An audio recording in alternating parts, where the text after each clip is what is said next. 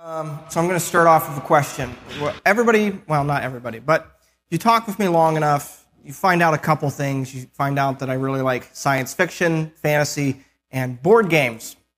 And has anybody here played the board game Catan? Okay, handful of you. All right, that's good. Has anybody played Monopoly? More of you. Okay, all the people, right? If you played Monopoly, I would highly suggest you stop playing Monopoly and play Catan.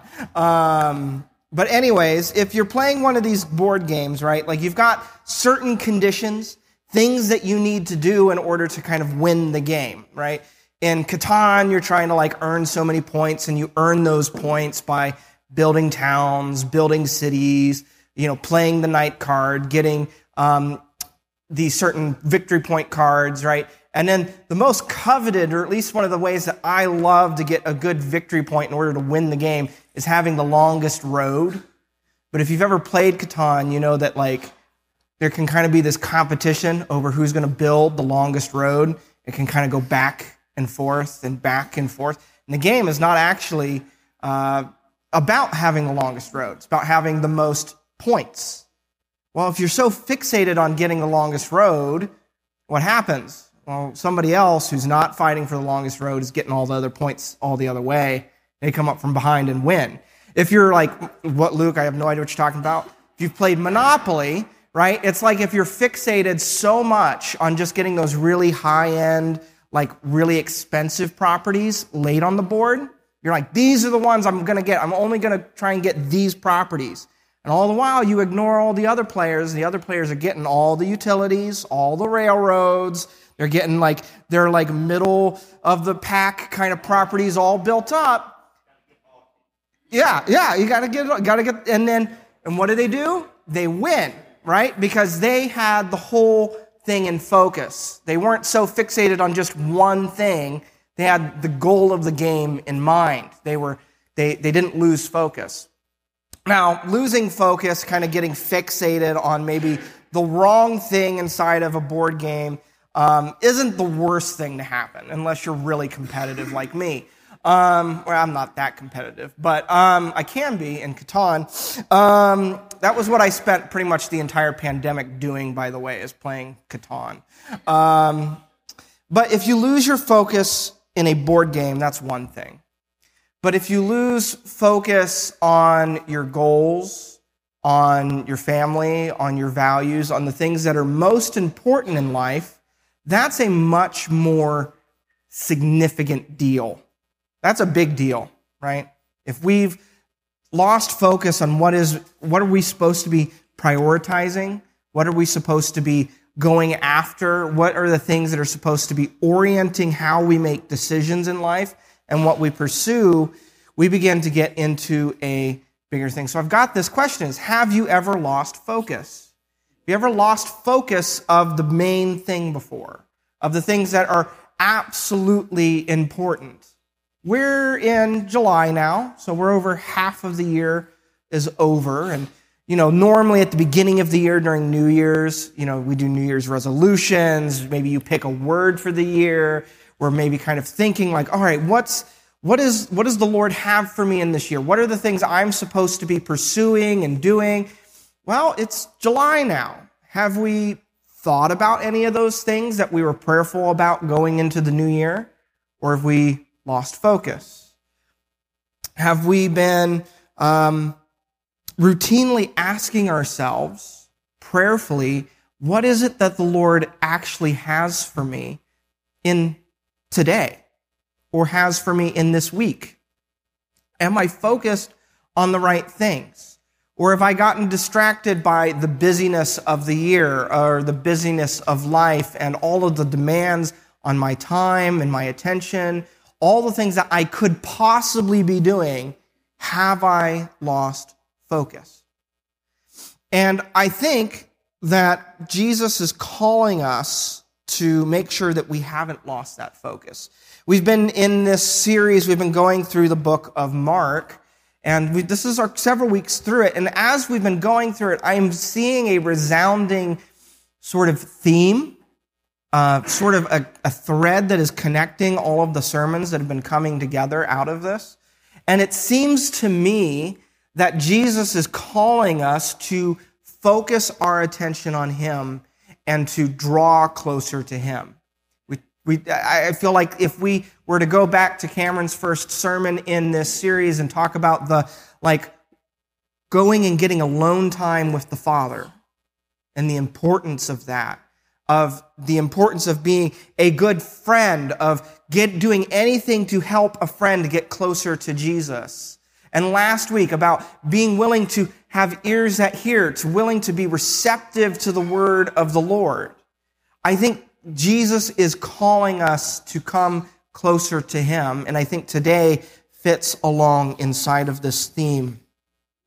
So let's make sure that we haven't lost our focus.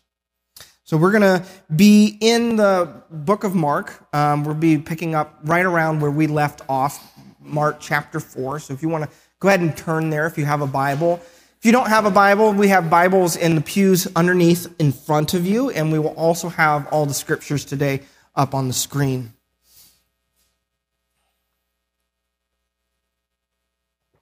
Now, I don't know if the Bible is such a dense book, right? It's a long book, but it's a dense book. All of the passages in there are so dense, and it surprises me.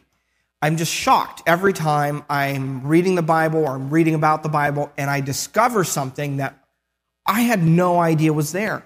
I was like, how many times have I read through Mark?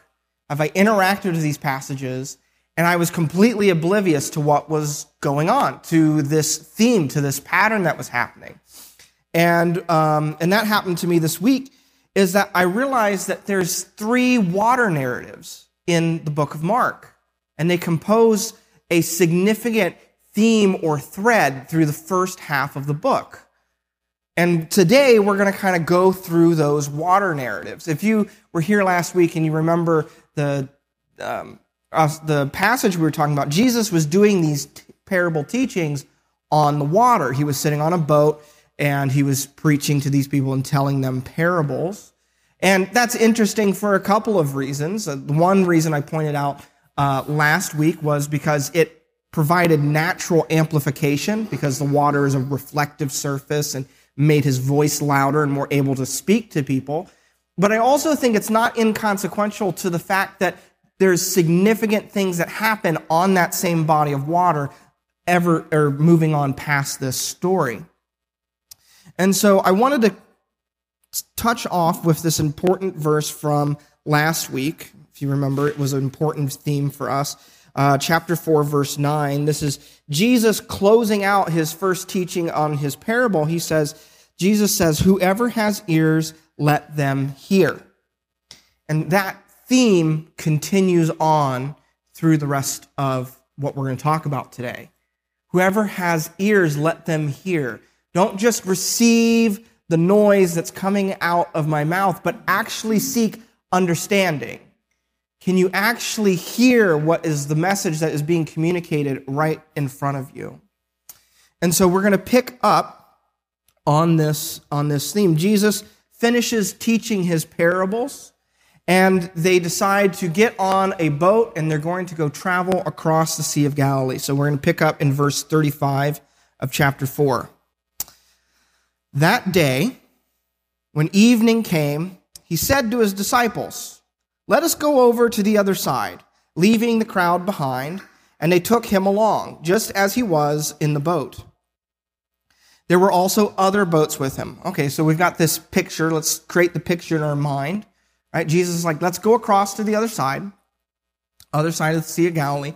They get into the boat, and then there's other boats with him. I don't know. In my mind, I'd never noticed that detail, that there were others than just the disciples, other people who were maybe just outside of the circle of the disciples, were also traveling along with Jesus at this time. And so they're in there, and then a furious squall came up. So the Sea of Galilee has, I think, 3 or at least 2 different valleys on either sides of it that kind of act as wind tunnels that kind of funnel water into there. And then it's also significantly below sea level. So that means the Sea of Galilee is rather kind of low. And what that does is it makes it the perfect place for low pressure and high pressure and all of that to meet and create some pretty nasty storms. So the Sea of Galilee is a place where like some nasty wind and some nasty storms can pop up quickly.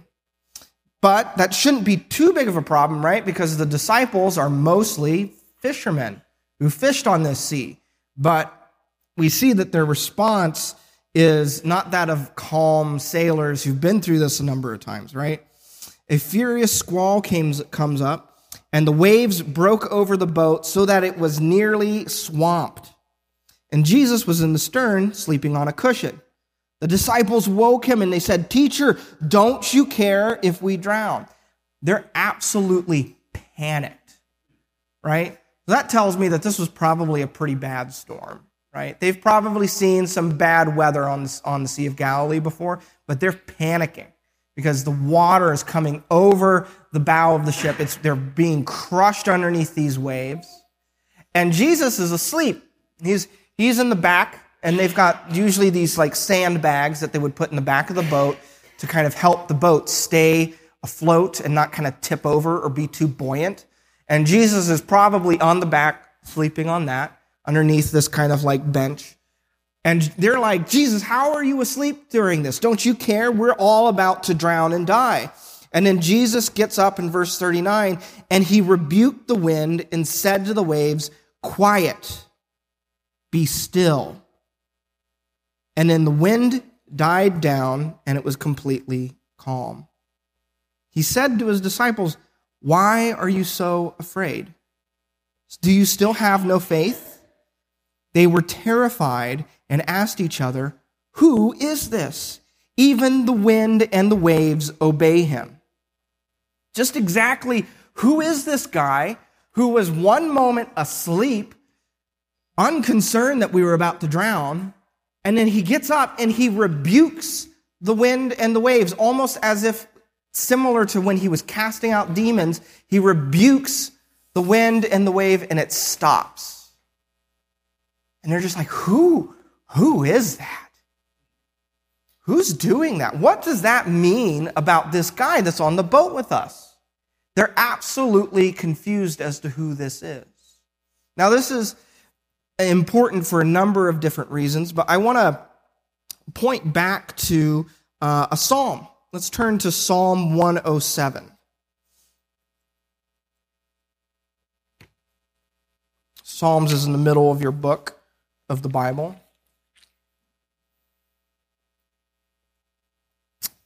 So we're turning to Psalm 107. I'm going to be in verse 23 of that chapter. If we were to do a survey of water in the Bible, that's got a number of different themes, but particularly large bodies of water, oceans, seas, have they have a significant meaning in ancient culture. To us, we're just like, oh, it's a big body of water, right? Like you go fishing on them, be smart, boats and all of that. But to them, right, if you think of, an ancient culture, the ocean and its waters and its depths of not knowing what's below, not being able to go deep and down under, and seeing that there just seems to be an endless bottom to it. It was kind of representative of all the kind of chaos and disorder and lack of control. It was a powerful thing that could, in one way, get you from one place to another place, or it could absolutely drown you, depending on what happened on the ocean. And so we see often in the Old Testament that God's control and power over the ocean is displayed. If we think about the first time that the deep waters are mentioned in the Bible, we would think Genesis 2. The Spirit of the Lord hovered over the deeps of the earth. And that's kind of Lord coming and bringing order and creation out of what is unordered and uncreated and deep and dark and out of chaos. And so God is the one who has control over the limits of the ocean and what it can do. And so here we have an example of this where God has control over the ocean. not in a dissimilar way than Jesus demonstrated. So let's start in verse 23. Verse 23 says this, "Some went out on the sea in ships, and they were merchants on mighty waters. And they saw the works of the Lord, his wonderful deeds in the deep. For he spoke, and he stirred up a tempest that lifted high the waves, and mounted up to the heavens, and went down to the depths. In their peril, their courage melted away." Sounds like someone else we just read about.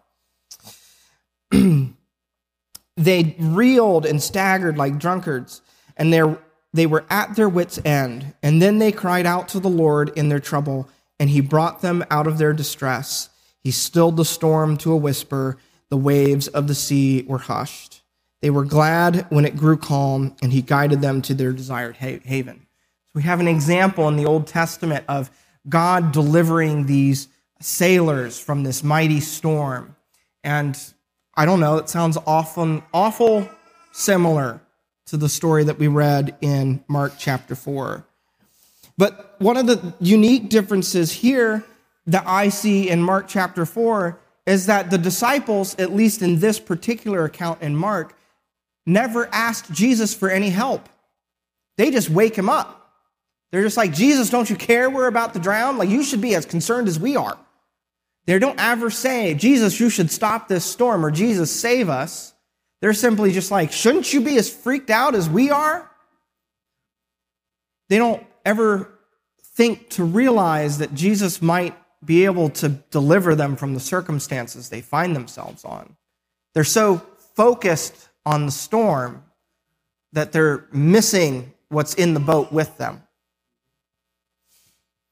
We can see this even as another interesting parallel or image if you're familiar with the story of Jonah, another man who was asleep on a boat that was about to be crashed and drowned in the sea. And the sailors woke him up and said, "Seek your God and save us," right? And then they ultimately threw Jonah off the boat because Jonah was stubborn. And so Jonah's off the boat and it ends up saving the sailors. This is a similar picture or an image, right? Showing that Christ is bringing salvation to people and to where he is going. So it's another image meant to be called back to us. So that is the first of the 3 water stories in Mark, right? And then after this calming of the storm, Jesus goes and he restores a demon-possessed man. He raises a dead girl and heals a sick woman. He even takes the 12 and he sends the 12 disciples out to go and perform miracles, preach the good news, and cast out demons in his name. And then we have this small little story here in chapter 6 of Mark, where John the Baptist, the end of his life is recounted. So John the Baptist was in custody of Herod, and Herod wasn't killing him because he kind of feared him a little bit, had some respect. It's like, I know that this guy's a righteous man, that he's probably got something to do with God, but I'm not going to take it serious enough to actually repent and listen to him. I'm just going to kind of like keep him at an arm's distance. And then some political intrigue worthy of like a Game of Thrones episode happens. And then you've got ultimately the death of John the Baptist. His head is cut off. And he dies. And so that's a little story that's recounted, and that's an important story to keep in our mind. And then Jesus feeds 5,000 people. He takes some bread and some fish and multiplies it into abundance and feeds 5,000 people. And then afterwards, we have this next story, the second story of the water stories in Mark. So let's go ahead and pick up in chapter 6, verse 45. And let's see what are the similarities in this story and differences between the last one. So verse 45, immediately Jesus made his disciples get into the boat and go on ahead of him to Bethsaida. While he dismissed the crowd after leaving them, he went up to a mountainside to pray. This was something he often did. Later that night, the boat was in the middle of the lake, and he was alone on land. So Jesus is separated, right? They've got the geography very clearly laid out in the passage. Verse 48, he saw that the disciples were straining at the oars because the wind was against them. And shortly before dawn, he went out to them walking on the lake.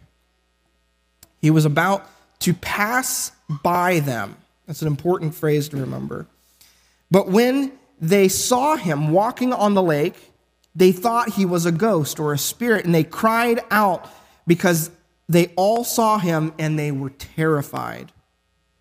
Immediately he spoke to them and he said, "Take courage, it is I. Don't be afraid." And then he climbed into the boat with them, and the wind died down. And they were completely amazed, for they had not understood about the loaves, and their hearts were hardened. You hear that? That's a really important. They had just witnessed Jesus multiply fish and loaves, but they still didn't get it. They'd actually even seen Jesus still and calm the storms before, and they still didn't get it. Verse 53, when they had crossed over, they landed in Gennesaret and anchored there, and as soon as they got out of the boat, people recognized who Jesus was. We just talked about a moment where they didn't recognize him. Now people are recognizing Jesus. And they ran through the whole region and carried the sick on mats to wherever they heard he was. And wherever he went, into villages, towns, or countryside, they placed the sick in the marketplaces. They begged him to let them touch even the edge of his cloak, and all who touched it were healed. So we have these massive demonstrations of Jesus' power, glory, and who he is. And in the middle of that, we have a story where those who were closest to him fail to recognize him and are still confused as to who he is. They again get into a place where they're fixated on the storm and not focused on Jesus. And I think there's some important imagery that I want to point out. In Job chapter 9, verse 8, the passage says that God alone is the one who treads on the waters, right? Again, a demonstration or an illustration of God's power over the water. And then in Exodus 33 is the story that you may or may not be familiar with. Exodus 33, Moses is up on the mountain, and he's receiving the 10 Commandments, and he's having this encounter with God. And in this encounter with God, the Lord grants him something particularly special.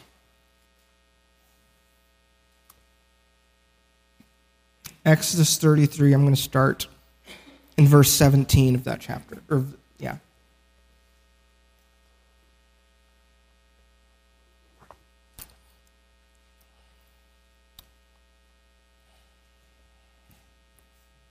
Exodus 33, verse 18 or 17 says, "And the Lord said to Moses, I will do the very thing you have asked, because I am pleased with you, and I know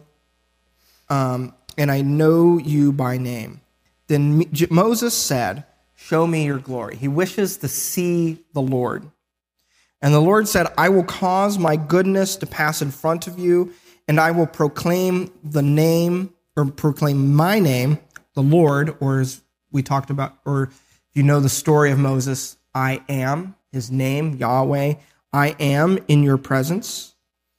"And I will have mercy on whom I will have mercy, and I will have compassion on whom I will have compassion."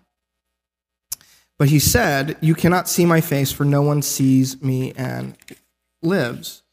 Then the Lord said, "There is a place near me where you may stand on the rock when my glory passes by. I will put you in a cleft in the rock and cover you with my hand until I have passed by." Again, passed by. "Then I will remove my hand and you will see my back, but my face must not be seen."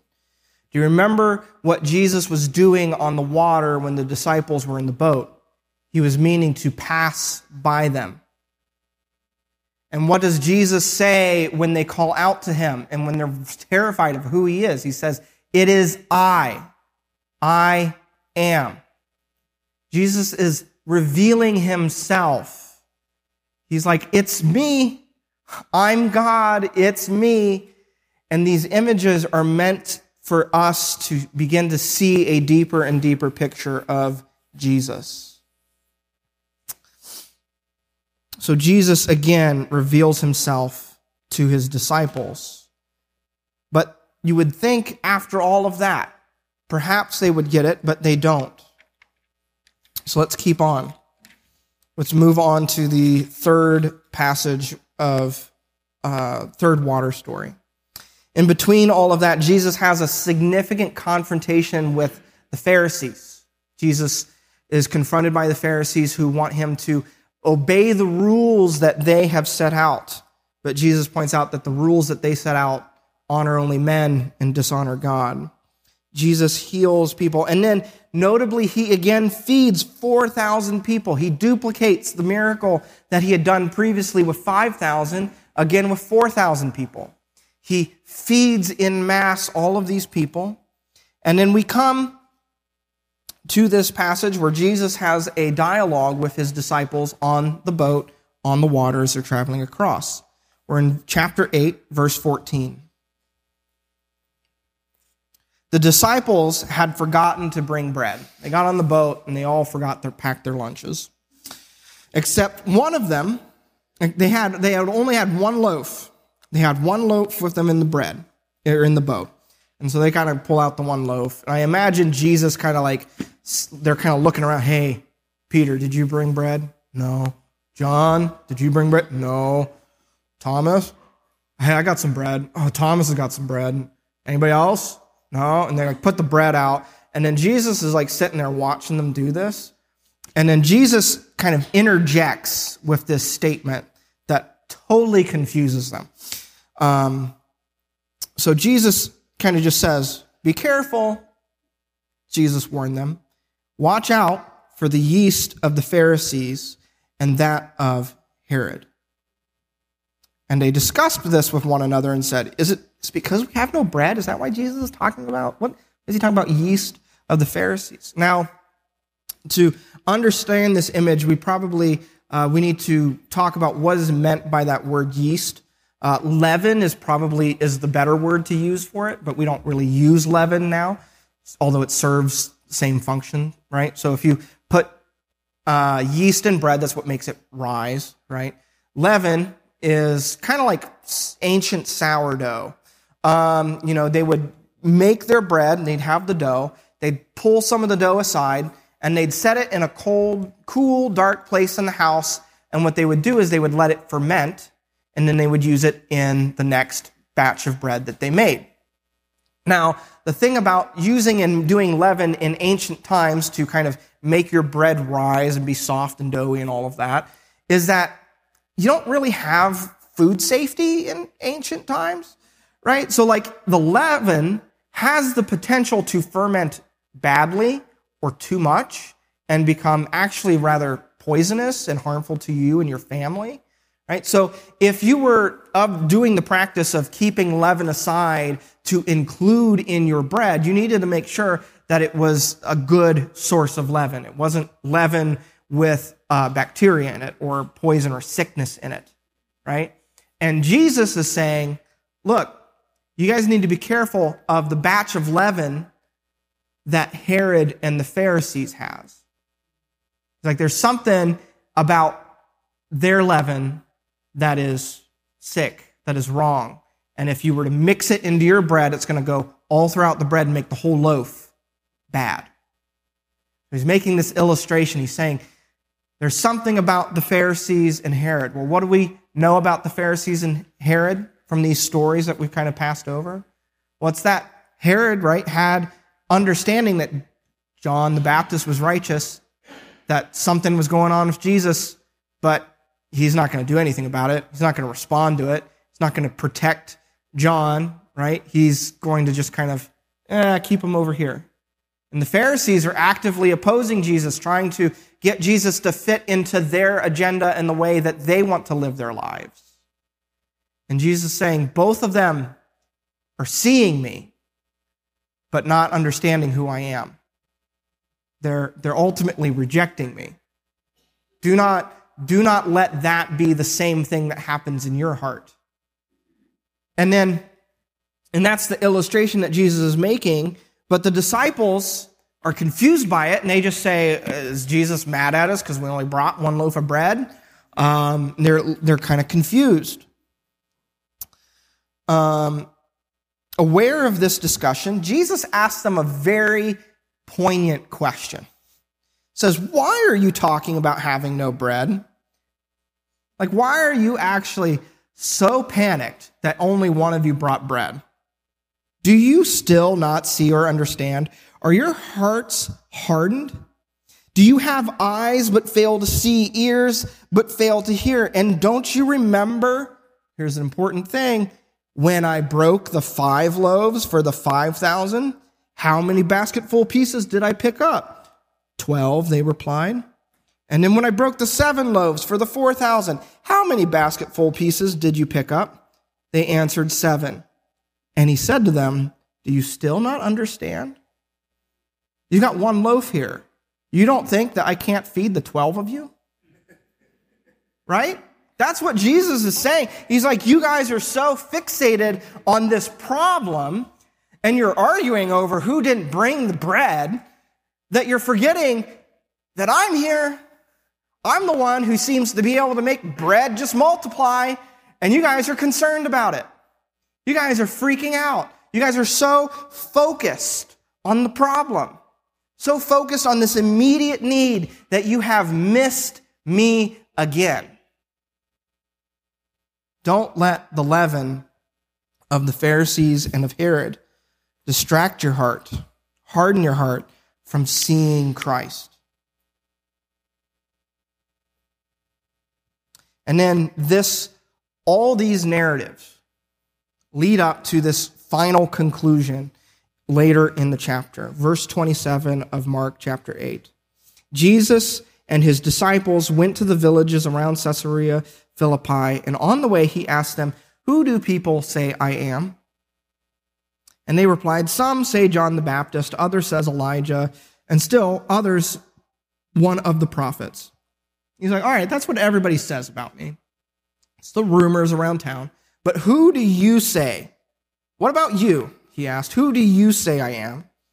And Peter answered, you are the Messiah. And Jesus warned them to not tell anyone about him.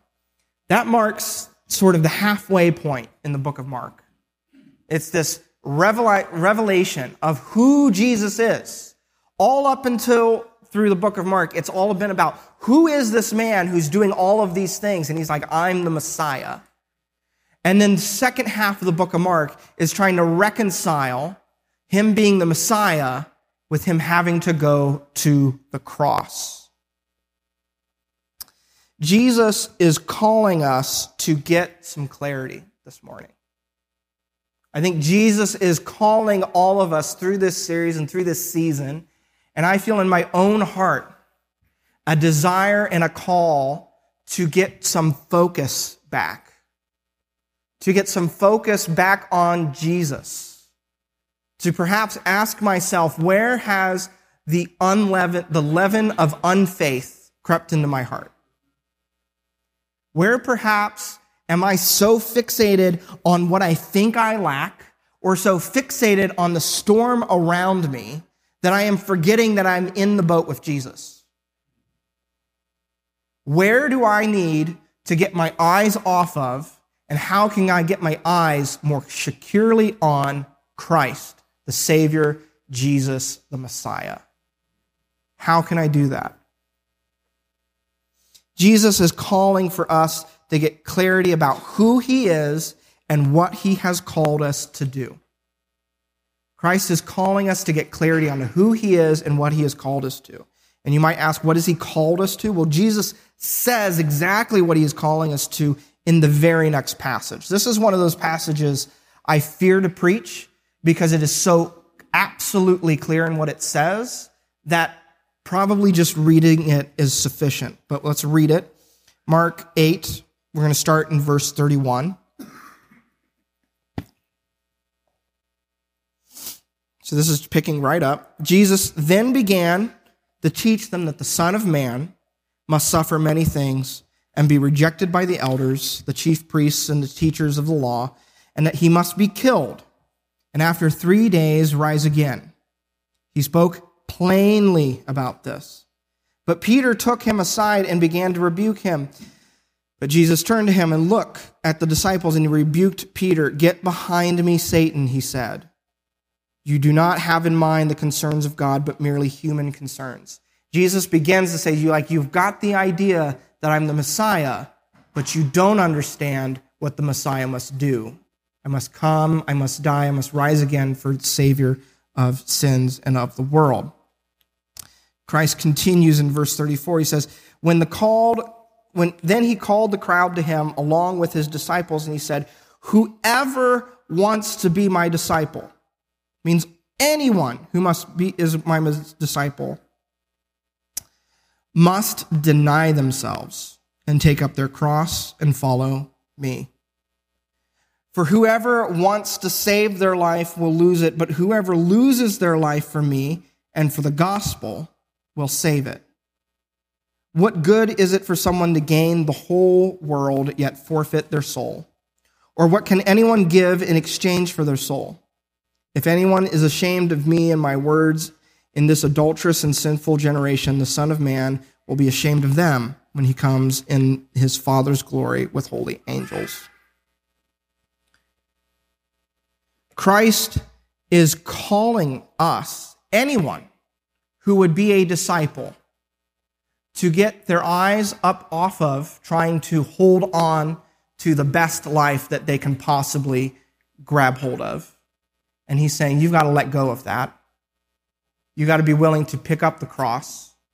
You've got to be willing to follow after me, to be concerned with the things that I am concerned about, to be willing to go after the mission I would have for you.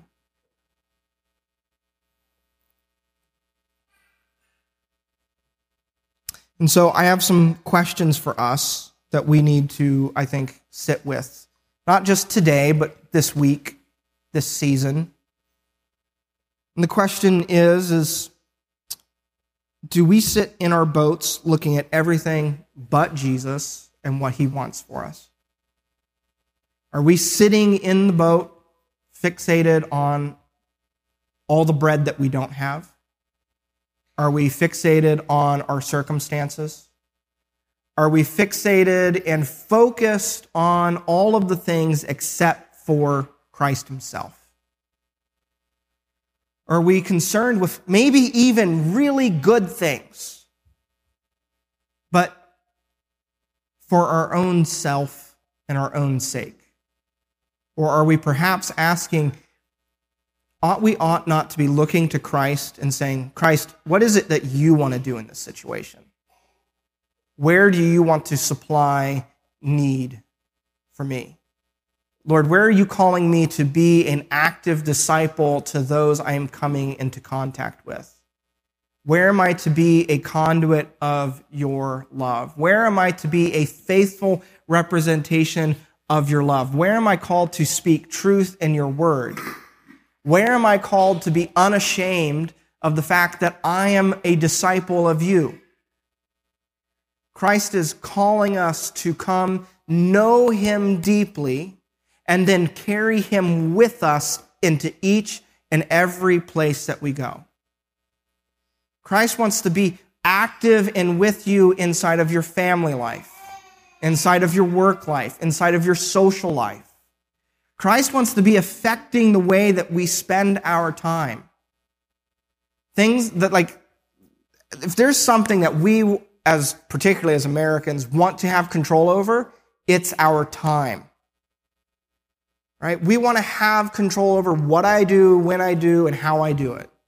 And Christ is saying, are you including me on how you spend your time? Are you neglecting time with me? Are you so busy rowing the oars of the boat of your life that you're neglecting to spend time with me?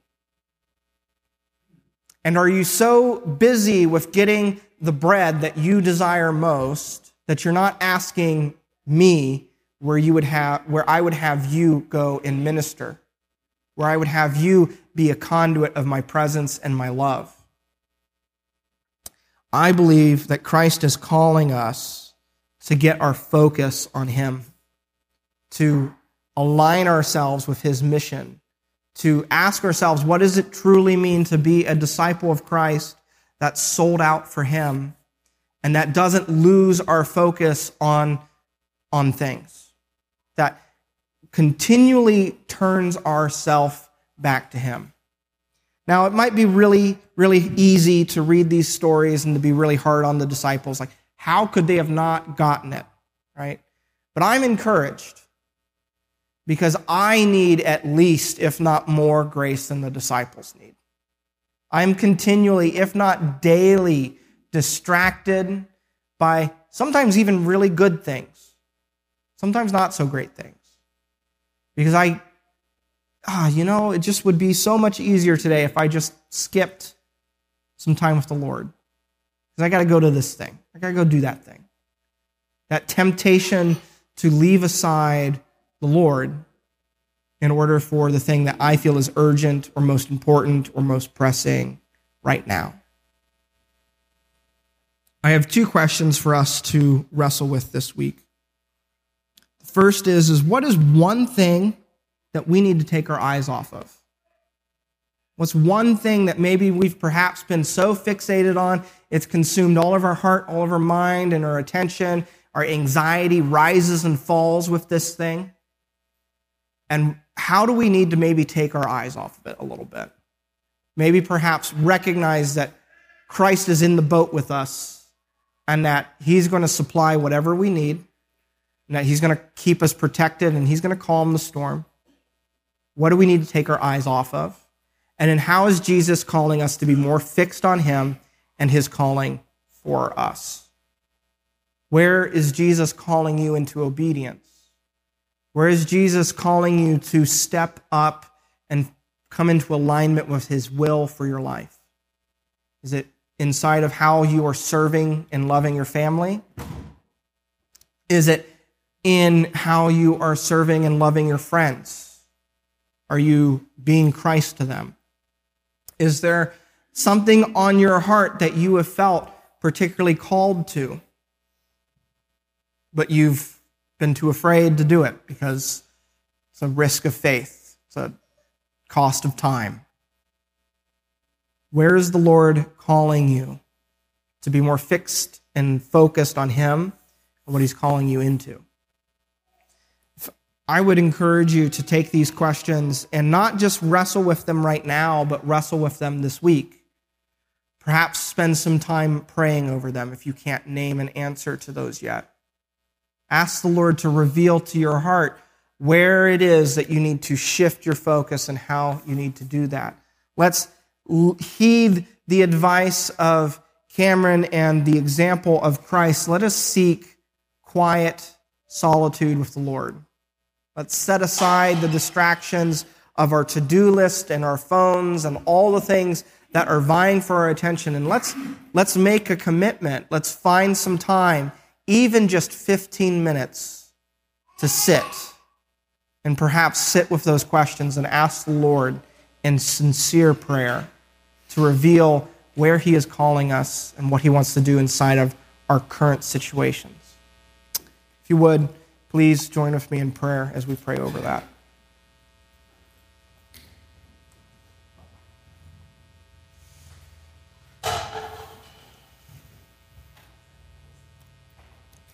Heavenly Father, this morning I ask that you would reveal yourself to us, that you would pull open our eyes, and that we would see you through the mist and the storm, and we would see that you are right here with us now, Lord. Lord, I ask that you would make us aware of your Spirit, the way in which you are ministering to each of our hearts and our minds right now.